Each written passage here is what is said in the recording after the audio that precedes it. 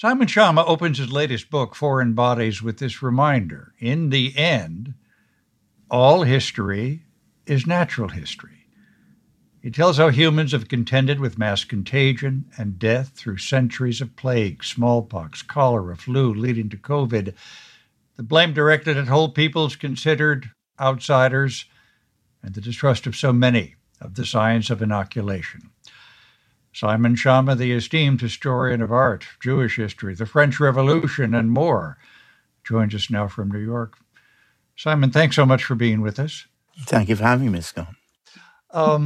Through centuries, humans have blamed people they consider the other for various plagues. Yes, hence the title Foreign Bodies, really. We're two kinds of human, as you well know, Scott. On the one hand, we're capable of incomparable ingenuity of the kind that can produce vaccines in record time, but we're still a kind of, old-fashioned basket of suspicions and paranoias and so on. And it's understandable in a way, because as the first inoculators who were dealing with smallpox in the early 1700s discovered, it's a very counterintuitive thing to stick what you know is a bit of poison inside your own perfectly healthy body. And in the 1700s, nobody had any idea there was such a thing as an immune system. They were astonished that people would want to do that as an act of faith, that you would deliberately bring on a mild attack of smallpox to protect you from dying of it. So there's room, in a way, for thinking that anybody who would promote this was up to no good. Suspicion of proven, hard-earned scientific knowledge is somehow always an obstacle to acceptance. Mm. Much of your book centers on the stories of Elie Metchnikoff, the Ukrainian-born scientist who pioneered the study of immunology, and his star pupil, Waldemar Hafkin. Yes, that's right. When Waldemar Hafkin goes to the new university in 1881, the Tsar has just been assassinated, Tsar Alexander II, and he belongs to all sorts of student political organizations, and a pogrom is about to be unleashed on the Jewish community in Odessa. And Hafkin actually is one of a group of people who arm the community, the first time ever, with guns. He's caught with a gun in his hand 3 times. So on the one hand, he has this science life with Metchnikoff, who wins the Nobel Prize in 1908 for his work on immunology. And on the other hand, he's full of a sort of social excitement, I would say, political excitement. And Metchnikoff gets him out of prison because he has good connections in St. Petersburg, on condition that Hafkin will only devote himself to science. And that's more or less what happens.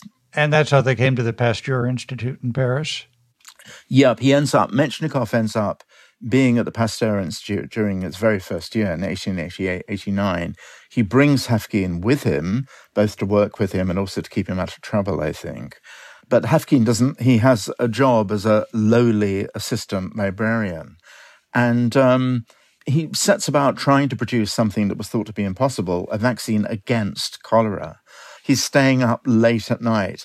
And eventually, after 2 years of a very, very uphill battle, he does produce the successful cholera vaccine. And this is really extraordinary. He not only publishes the result, but vaccinates himself. He's the first person who tests it on himself and rounds up, you suppose, his kindly and loyal friends, both inside the lab and out, to test it on themselves. And they get a mild case of cholera. It works. It's an extraordinary moment. Yeah. And that was one of his principles, right? He always tested out the vaccine on himself.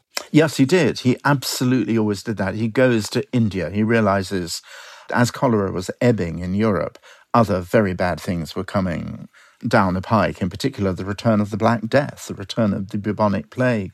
He always made a point of actually these almost theatrical demonstrations of being the first, and also only ever vaccinating people who were volunteers. So he has a career amidst the poor of Asia, which starts with his own personal act of faith doing this, and then seeking out like-minded people, like the young Aga Khan, for example, in Bombay, who was prepared also to be in an exemplary way, vaccinated to persuade his own community to follow him.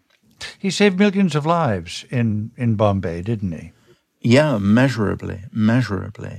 I mean, bubonic plague is a terrifying thing, and the British, with their sense of imperial military certainty, basically were applying what they knew about cholera to a completely different disease, so that they felt what you had to do was find who had caught the bubonic plague, split up families, split up the population, and then just absolutely bomb the street, the house, the belongings with carbolic acid, with disinfectant solution.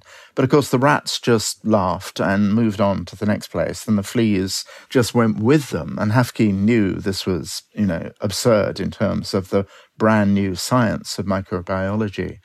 And he personally created the first max production facility for producing vaccines in the world in 1899.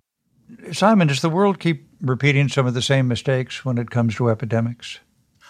We now, of course, know all about the immune system. We know that it is a lifesaver to give yourself an infinitesimally milder dose of an infection, a pathogen, which, if you don't do that, is likely to kill you. And yet, some of those old suspicions and fears and worries and the sense this is not really necessary just go on and on and on. I mean, the Surgeon General of Florida just the other day warned people not to take the vaccine against the new variants, which are circulating very fast. Your colleagues may indeed have gone down with them.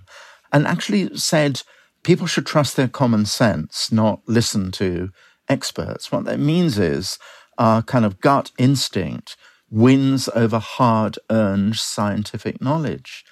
This is a kind of catastrophic thing, I think, to say. It's really literally a matter of life and death. I will explain, by the way, we have several colleagues in our show who tested positive for COVID this week. How are they doing? I think they're doing well. I've been able to email back and forth with them.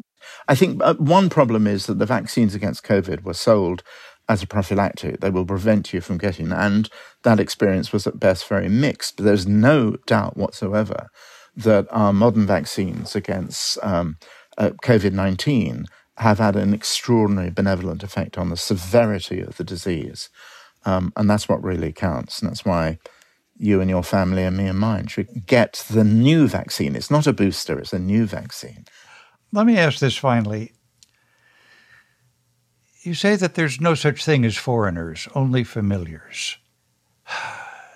Is that hard to get hold of in these times? Oh boy, isn't it just? Think of politics now, which, makes political fame and fortune out of demonizing foreigners. We're trained as historians to frown on anything that's said to be unprecedented. And old historians particularly, I suppose, are prone to saying, we're in trouble now. But we are in trouble. We have global existential crises, environmental, biological, the enormous movements of populations. These are all interconnected. And, viruses laugh at border walls, and the sort of short-sighted instincts that we have really to enclose ourselves off from those foreign bodies who may be wishing us ill. A virus doesn't wish us good or ill. It simply goes about the business of being a virus. So it's another case, really, of seeing our connectedness as the condition for the survival and flourishing of planet Earth. And those of us who are lucky enough to have grandchildren look at them and thinking, we have to really take that attitude. Simon Schama, his book, Foreign Bodies, Pandemics, Vaccines, and the Health of Nations. Thank you so much for being with us. It's a pleasure, Scott.